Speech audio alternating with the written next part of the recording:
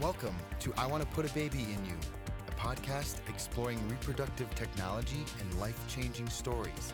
Here are your hosts, Jennifer White and Ellen Trackman. Welcome to the podcast. I am Jennifer White, and I am here with my amazing sister Oh, extraordinaire, Ellen thank Trackman. I mean, you. That's you such are, kind right? words. And as are you. As are you. Thank you. So Ellen, since we're hmm we're going to talk today about things that are new, exciting, novel, Yes. is there anything in your life that is new, exciting, novel, life-changing? No. Life No. is life Oh. is not Oh. new, not exciting. Oh. But Okay. no, we had talked this. We're gonna talk about like things that were like made life easier, like new Oh, ideas. And I will say like there are so many apps that have made life easier that I'm very appreciative of. So mm, one, Cam Scanner. So these apps that let you just scan documents. ooh, So being a lawyer, right? Snooze fest.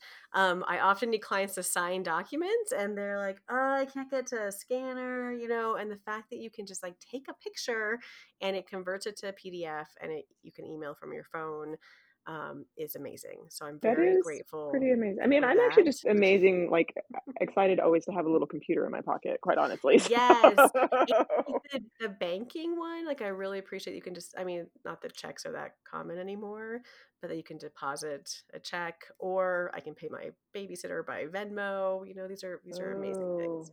yeah, no, technology is pretty amazing. Like, and it just keeps like exploding at the speed of light, right? Like every time I Yeah. turn around, somebody's like, "There's this new thing," and I'm like, "No, that's not possible." And they're like, "It totally is." And I'm like, "Oh, Absolutely. oh, okay." And that is true in the fertility world, that there are so many new ideas bubbling up and people who are excited and motivated to introduce new ideas and new ways of helping people. And today's guest is a great example of that. Welcome, Lauren Makler, co founder of Cofertility, to the podcast. Lauren, thank you for joining us. Thank you for having me. I'm so excited for this. We often like to start by getting to know our guests before we go into their great new ideas and the new ways people are able to connect and form families. Where do you start in telling your story? Well, let's see. I spent 8 years at Uber. I launched Uber across the East Coast, and the reason I tell this story is because that's where my fertility journey begins. But launched Uber across the East Coast and saw an opportunity for Uber in the healthcare space. Millions of Americans miss a doctor's appointment every year because they don't have access to a reliable ride. Uber had reliable rides in spades. And so I pitched Uber, the executive leadership team, on launching a healthcare arm of Uber, which helped more people get to the doctor. It's called Uber Health. And Nice. within a month or two of pitching that business to executive leadership, which was one of the like scarier things I had ever done at that point in my life, I became a patient myself. Oh. I Did you use an well, Uber Health to get an appointment? I could have very much, but what ended up happening, and typically Uber Health is for those. Just while we're at it on the subject, I'll tell you it's Yeah, for please. folks who might not have a smartphone or are low income or might not Oh, have access to a credit card. So it's like a B2B arm of Uber where the healthcare organization interesting. requests rides on Oh, behalf of the patient. It's got really it. exciting. During my time there, we served over 10 million patients, which was really exciting. But back to my story, I guess I woke up one morning a couple months after pitching Uber Health. I was actually at South by Southwest there to speak on a Fun. healthcare panel. Yeah, and I woke up the morning of my panel and I had a pain in my side, and I thought, gosh, Oh, something is not right. Uh-oh. Yeah, and figured, okay, if I still feel this pain in a few days, I'm going to go to the doctor. Went to the doctor. Thankfully, was on the same side as an appendix, so they were like, let's get you an ultrasound." yeah. And got an ultrasound that they were like, seems like you need a CT scan right away. Didn't give me much information from there. Oh, okay. That turned into, okay, I had masses throughout my abdomen. They didn't know why, and they, within days, scheduled a diagnostic surgery to find out what was going on. And it was very scary in that they were like, do you have family nearby? Had my sister fly up from LA to San Francisco at the time to join me for that. My parents flew out. It was a very scary experience. And what turned out was that I had an incredibly rare abdominal disease. So when I say incredibly rare, one of 154 people on the planet at that point in time to ever be diagnosed with it. Wow. That meant I had like cystic masses just growing throughout my abdomen, like on and around my organs. And That sounds scary and This is painful. horrible. Yeah. yeah, it one of the worst parts about it, I think, is just how few people had it. And it's even like the name of it is debated, right? Some call it multicystic peritoneal mesothelioma. Others call it benign multicystic peritoneal mesothelioma. And it's debated in the literature whether it's considered low-grade cancer or if it's benign. To me, I didn't care. I just wanted it out. Yeah. And I wanted to know like what the path forward would be in managing it, and realized I would need to have at least another major surgery, if not more, during my life to remove the disease to like protect the functioning of my organs. And as you can imagine, my next question was, will I ever be able to have children? And I went to go see a reproductive endocrinologist who specializes in patients who have rare diseases, which was really incredible to have someone who was like interested in reading about the disease and like wanted to learn more about it. And I said to him, I know I have these surgeries coming up where basically they said, you may have to remove your reproductive organs. You may have to like remove any organs that have been affected by this disease. And so I asked, like, should I freeze my eggs, right? Like, should I preserve my fertility so that in the event I want to have children, which I absolutely did want to, like, I'd have options. And Did you have oh, a sorry. sorry, just did you have a partner or a spouse at that time who was involved in all of this? Great question. I had just started dating Of course. my now husband. So Oh, we had been together maybe like 2 or 3 months at that point. And yeah. so I didn't even want to like mention to him that I wanted to have kids someday. You're like, I barely Um, want to talk to you about my medical information, right? Like right, at that right, point. right. And I think I was like I think I had just turned 29. And it definitely brought up that conversation, but I certainly wasn't going to like bring him to the fertility doctor with me. And so I was very lucky to have a close friend of mine. She was actually a coworker at Uber, and she's now an advisor and investor to Cofertility, which is really exciting, Wow. who came with me to my appointment, just because it can be so daunting to meet with a REI for the first time, especially when you've had a diagnosis like that. And we asked a million questions. And ultimately, what he said was, look, your disease is so rare that I don't feel comfortable injecting you with hormones. We don't know what the impact of that could be on this disease. It could, spontaneously transform this disease. So, like, let's not go there. But, have you heard about egg donation? And within the same breath, he was like, or, do you have a sister? And, I do have a sister, and at the time she was 34 and she had had 2 children. And I like didn't say anything then, but started thinking about it, went home, read about egg donation, looked into the options that existed out there, and was frankly like pretty off put by what I saw. I couldn't believe that egg donors get paid as much as they do for their eggs. I, as someone who's Jewish, like looked to see like, like would I be able to find a Jewish egg donor? Was really shocked by how little options I saw. Yeah. And just was very like, ooh, I don't think that's the right path for me. And as I was thinking about this, my sister called me and said, I would give you my left arm if it meant you'd be a mother someday. Oh. And Yeah, it was pretty incredible. Had Yeah. you been talking to her about what you've been going through, or did you even raise that about the doctor saying, "Do you have a sister?" I had said that he didn't wanna freeze my eggs. I didn't say, "Will you And what do about you? this for Yeah. me?" Yeah, my sister is, like, very, attuned and knew what was going on and had been going with me to my surgeon appointments and was Oh, very involved in my uh, health journey in general. And so it just was this very natural and incredible thing for her to offer to do. hmm. And I was lucky enough to be already like working very closely with a therapist at that point before my diagnosis, so that when I was diagnosed and was going through this, I had that foundation already. And so my therapist and I talked a lot about what accepting my sister's eggs would mean for me in that moment and in the future, and what it might mean to like grieve my own genetics and think about that. And I decided at that point that I did want to accept my sister's offer. And she froze her eggs and donated them to me ahead of my first major surgery.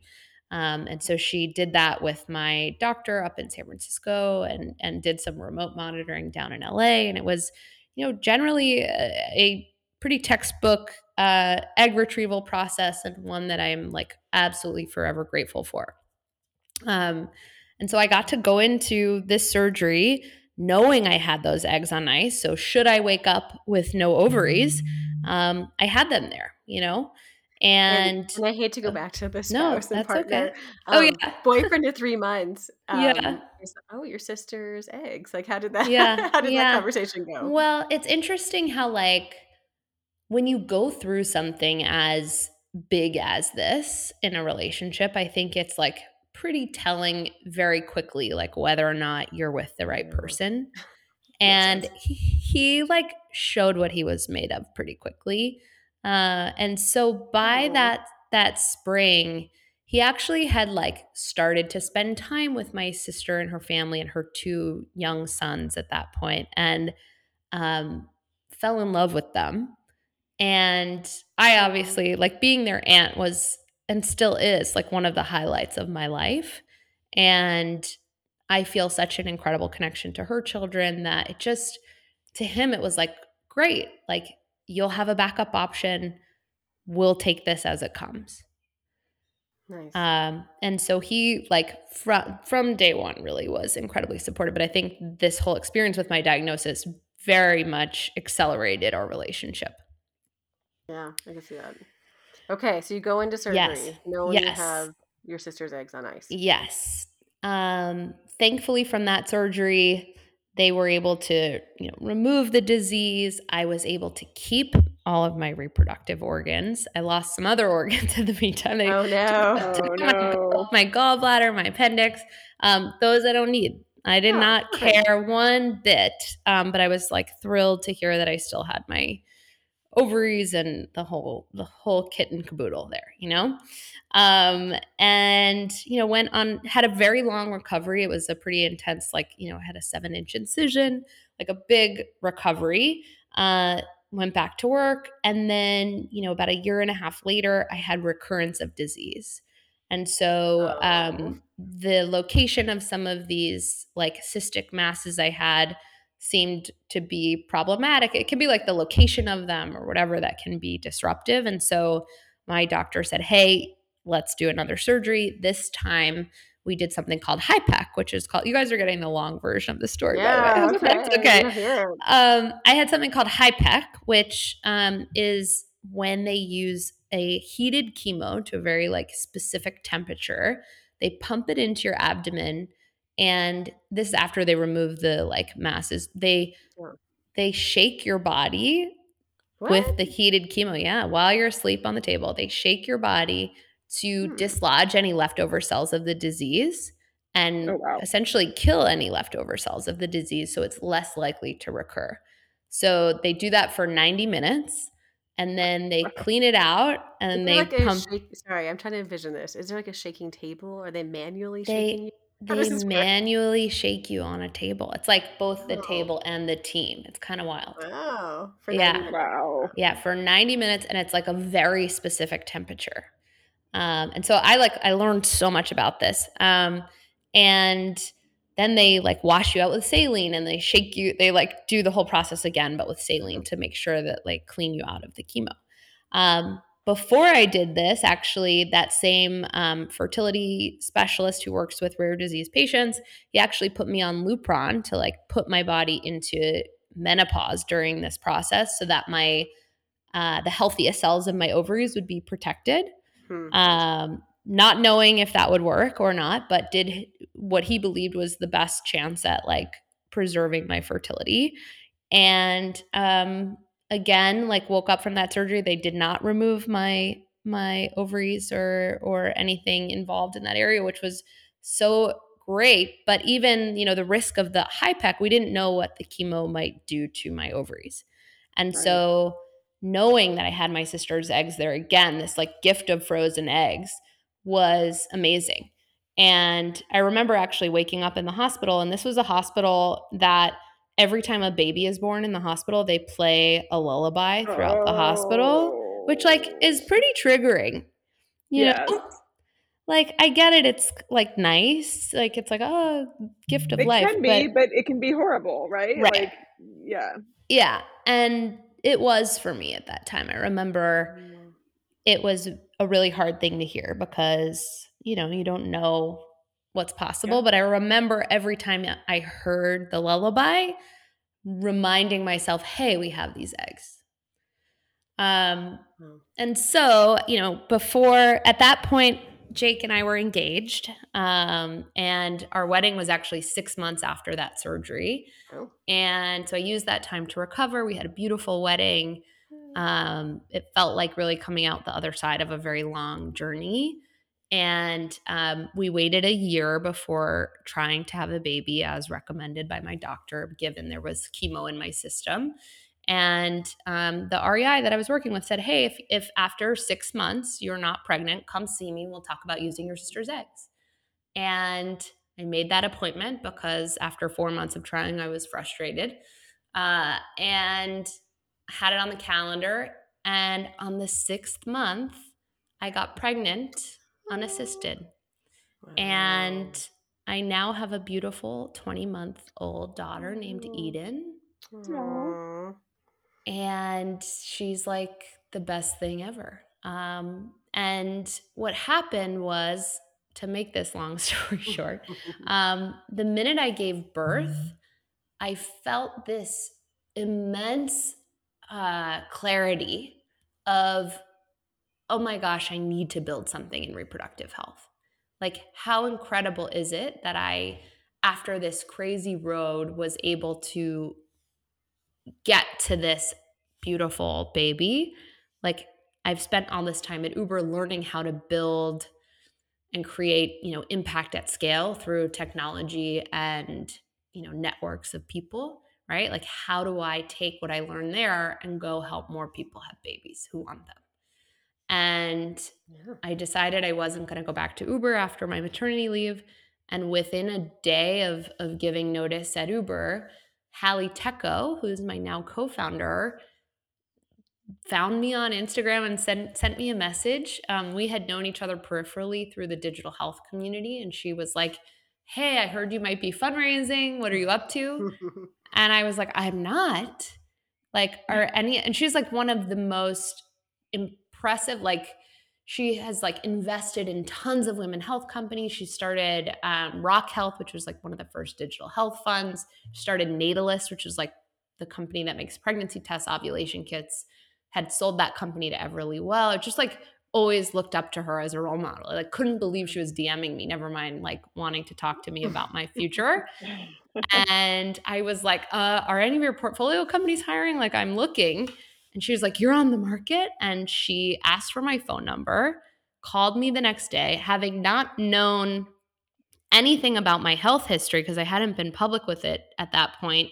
she told me she had this idea that she had been sitting on for years around egg freezing and egg donation, which is now what Cofertility is doing, which I'd love to share more about. Please. And when I told her my history, it was like, oh my gosh, we need to go build this company. Wow. And the rest is history. Exactly. Yeah, we never looked back. Wow. Wow. So tell us about that idea and the Yeah. building of this new option.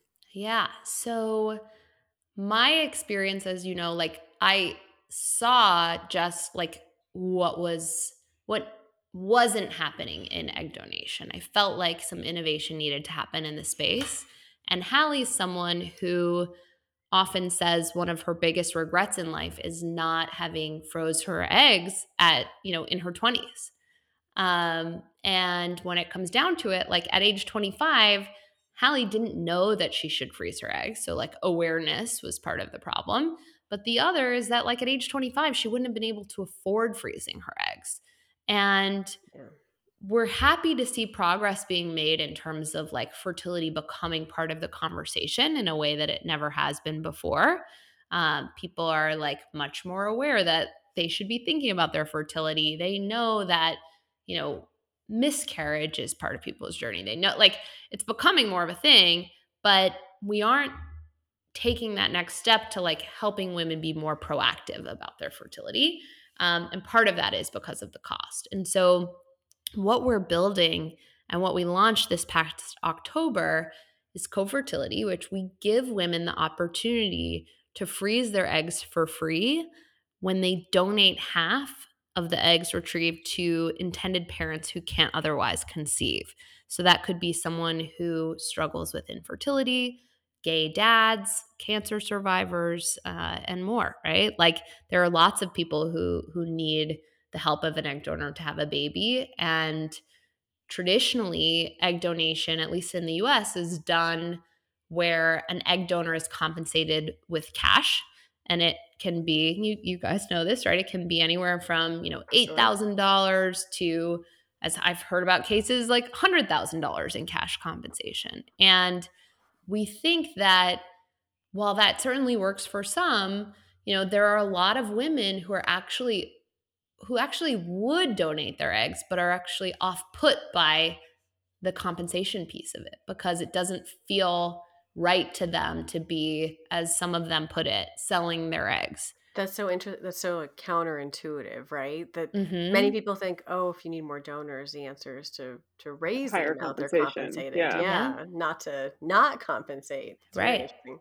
Right. And so we had this hypothesis that take that out of the equation, and not only does it attract new donors, but it actually makes intended parents feel a lot better about the process. And not just because it's less expensive, but because it feels better to them to be, empowering a young woman and like to be in it with them, right? And to sort of do it together and to have mutually aligned incentives in terms of like egg quality and egg quantity, and to feel like they're empowering her to go live her life on her terms and to prioritize things like her education, or maybe not having found a partner yet, not feeling like she has to rush to settle down if she's not ready to.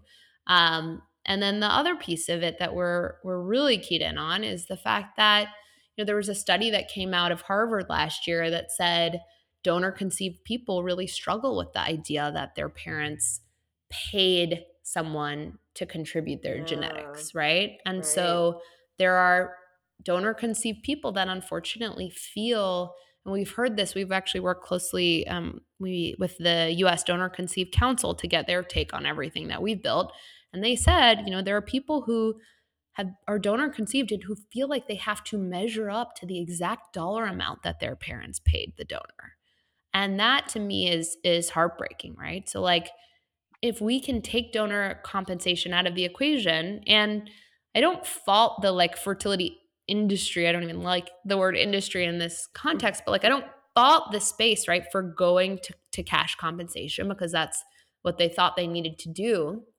But now that we know better and we know that it's not something that sits well with many donor conceived people, and we know that donors don't necessarily need it, we think it's time to try something new. And how is your hypothesis playing out? Are you seeing lots of potential donors? Yes. So we launched Tell in us about it. October. We have had thousands of women apply, Wow. and it is so exciting. Like, the women who are applying are what's great about it, I think, is a few things, right? Is that they are this generation in general, I think, is like more open-minded to the fact that like the way we build families today is more dynamic than ever before, right? So they have friends who are donor conceived, or they have friends, or maybe they themselves are part of the LGBTQ community that they know relies on third party reproduction to grow a family. Or, um, they understand, they believe that someone should be able to be a single parent by choice if that's something that they want to do, right? So Yeah. when they're posed with this question of like, would you like to help someone grow their family while also planning for your future, it's very exciting to them and it's a great proposition and they're incredible. And so the women we've seen come through are people who've really prioritized their career or their education. So we have doctors, scientists, like professors, Wow. teachers, nonprofit leaders, like PhDs, right? Like women who like a Fulbright scholar, right? Like people who I'm just like blown away every Yeah. day when I see their applications. And they're excited about what we're doing and they're excited about how we're doing it, which is something that makes me really proud. Nice. And what does the process and the matching look like for donors and recipients? Is that part pretty traditional or is that different? Yeah, so in some regards it's very traditional in the sense that like we absolutely use all of the same donor criteria that ASRM and FDA puts forth, right? Like we're not pushing any boundaries on that front at all. We really want to um, not at all do anything that would hurt patient outcomes, right? Like we really want all of this to go well for the intended parents and for these donors. So that is very much the traditional standard for us. We do as much as possible online with these women, knowing how much of a like busy schedule most of them have. So we do as much screening and qualifying upfront via like an online application, and then our team meets with every single woman who submits her application to do a combination of like an interview, but also like informed consent, right? We really want to make sure that she knows what she's getting into and that she takes it really seriously. After that conversation, if all goes well, she signs an agreement with Cofertility that lets us that like shows that she's serious about it, but also confirms that we can share her profile with intended parents. And then intended parents come to us. They let us know a little bit about what they're looking for. They have access to our donor profiles for free, and they can place a hold on a match. Where things are different with us is that and we really believe in a mutual match. We don't like the scenario where a donor has no clue Hmm. where her eggs go. To us, Yeah. that's just like another part of the space that feels kind of antiquated. Um, and so for us, we in some cases the intended parent will write a letter to the donor or share some photos. In other cases, the intended parent is really excited to do what we call match meeting. And if the donor also wants to do that, we help facilitate that. It can be over Zoom or in person. It can have a member of our team there or not. We just like want to foster a positive experience for everyone involved. We offer like conversation starters and things like that to make sure that it feels easy and comfortable.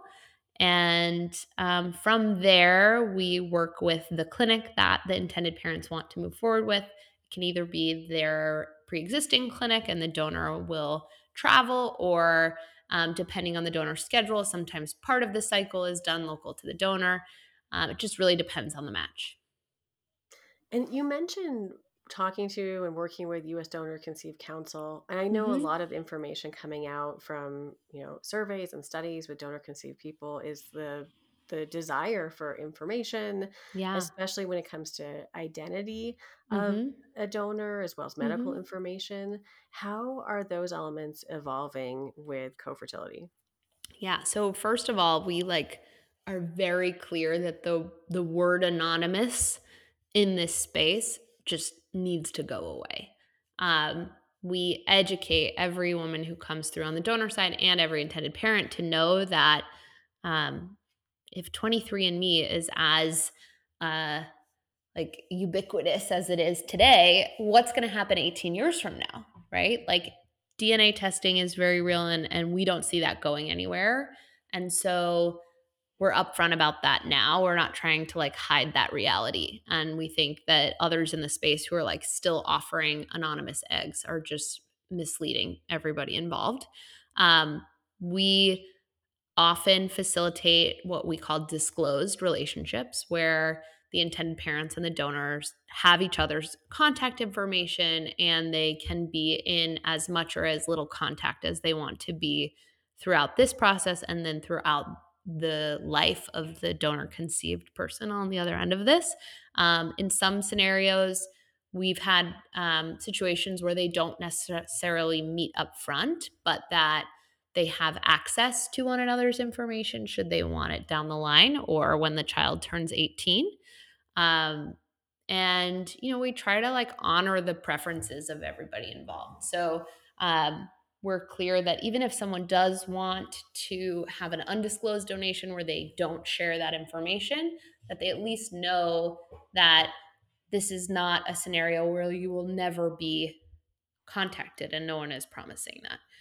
But we tried to be a resource and really help educate on that side of things. We have a ton of articles and content that's been written by, we have a fertility psychologist on our medical advisory board who has written a ton of that content from experience with her own patients and experience. And we really take the time with everyone involved to really be thoughtful about that decision.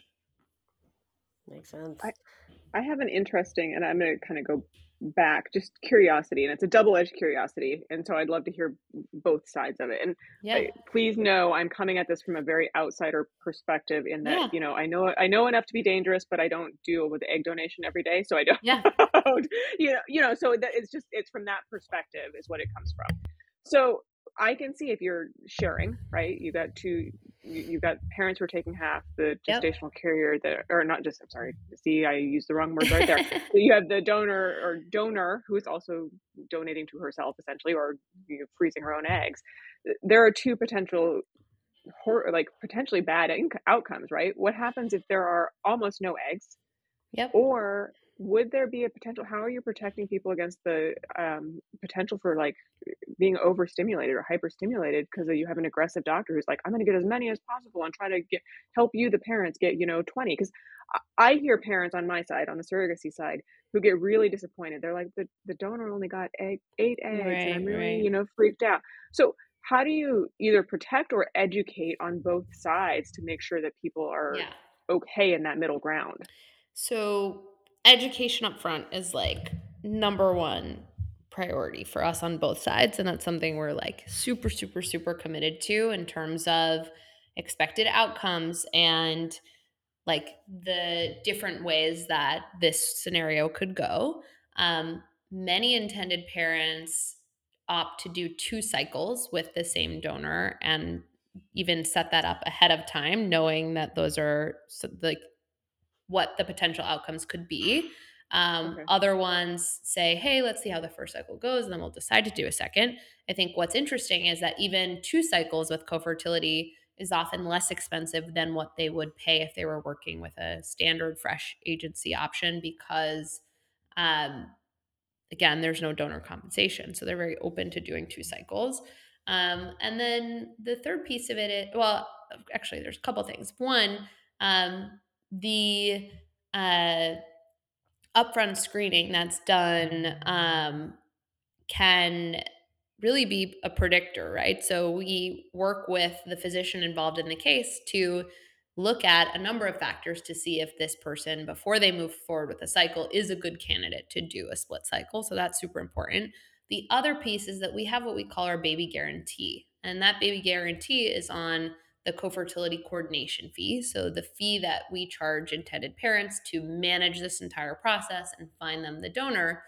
We say that, like, if for whatever reason you don't end up having a baby from this cycle of eggs, we will either rematch you with another donor at no additional cofertility coordination fee, or we'll refund it, because we know that they're taking a chance and we want them to feel whole. We want them to have a baby. And so we're not going to, I think that's something that gets a lot of folks really comfortable in working with us, and something that we're really proud to offer. How does it work for a donor who is interested in preserving her own eggs and, would like to donate, but doesn't happen to be chosen or matched? Yeah. How does she still go forward? Yeah. So that's why we offer a program called Keep. So for women who either, there's a lot of scenarios, right? Like, some women Sure. off the bat might not qualify for donation, Yeah. right? They Right. might be over the recommended age, or maybe they have a health risk or something that makes them not qualified. There's also women who just straight up aren't interested in egg donation, and that's okay. It's not for Yeah. everybody. It's not for everybody, and we don't want to ever pressure anyone. But even the scenario like you're talking about, even if they make it through all those checks and they just don't get selected, we check in with them regularly. We don't want anyone to just be sitting waiting if they do want to move forward with egg freezing. And so our Keep program offers them the opportunity to freeze their eggs, keep 100% of them for themselves. They do have to pay out of pocket, which is different than our split program. But we have partnerships with clinics, with storage providers, with different folks throughout the process that we can offer to the women in our Keep program to help lighten the financial load. So we never want to leave someone hanging without the option to freeze their eggs. Nice. What have you found has been like the biggest obstacle or challenge so far with this? Ooh, biggest obstacle or I think there's, I think explaining how we're different. Too many donors. No. We have lots of donors, like, come check us out. There are lots of donors waiting, ready to be matched. But I think that it's really interesting in that there are some intended parents who find our website, check out our donors, and this happened yesterday. Like, within like 2 hours of signing up for an account, an intended parent matched with a donor, put down a deposit, moved forward. Then there are intended Wow. parents who, which, like, love to see it. It's great.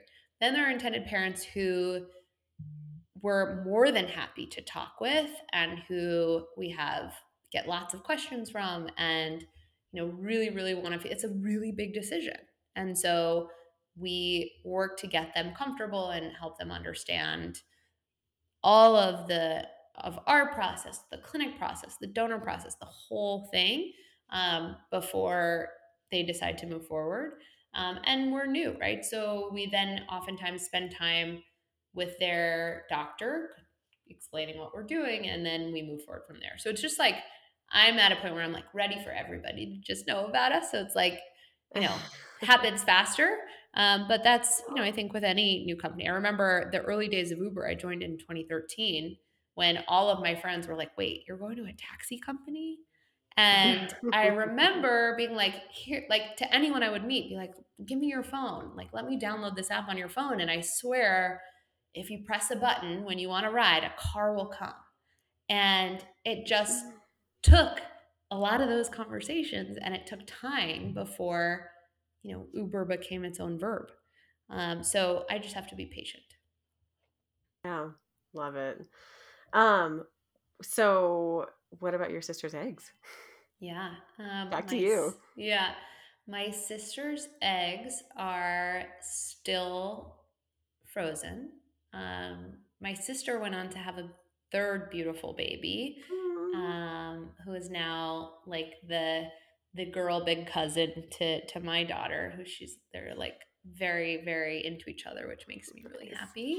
But I feel comforted now, even knowing, like, I still get MRIs every 6 months, to like keep an eye on things with me. And I hope to have a second child at some point, and so I feel comforted knowing that those eggs are there should I need them. But I now have a, even deeper respect and understanding of the whole process, and appreciate my sister even more. Yeah. So, where should listeners go to find more information? Yeah, so you can find us at cofertility.com. We also, on Instagram, we realized just how different the two different members that we serve are, right? So we have one account called @FamilyByCo for intended parents who are interested in finding an egg donor. We have a ton of resources and content, and our medical advisors are always on there answering questions and things like that. So @FamilyByCo. And then on the other side, we have @FreezeByCo for women who are interested in either our Keep or Split program to follow along with what we're doing or to talk to us directly. I'm @Lauren Makler. I like often have intended parents and split members or anyone in my DMs. I'm more than happy to have conversations there. But we really love our community. So happy to be helpful in any part of this journey. Love it. Thank you so much for sharing your story, for sharing all that you're doing, for sharing this new option. We look forward to keeping in touch. So thank you. Thank you. I love what you're both doing. So thank you for doing what you do. Thank you. Thanks to Cofertility for coming on and sharing what they have going on and these new offerings. We're always Seriously, excited right? to hear about new things and expect to see great things in the future. New, innovative, just like Uber was when it first came out, right? Like, Yes. Yes. I mean, hopefully we have innovative guests, right? So all of you who want to see more interesting and innovative guests, you should definitely give us a call and make your suggestions. If you know 303. anyone, yeah, Ooh, let us know who we should yes. reach out to, please. Yeah. 303-997-1903 is our number. Again, we love it when people call. I don't love it when it's about my car extended warranty. If you want to But ask for more lawyer guests, I accept that as well. So if you want to say oh, more well, lawyers, totally. so I'll override her and tell people call and say that. So all y'all who want more lawyer guests, you have to come on and ask for them.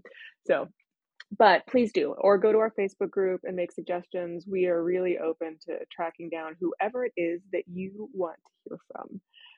And thank you to everybody for their feedback. Thank you to our team, to Amanda, to Tyler, to Melissa. We really appreciate all of you. And of course, to all of you who listen, thanks for coming.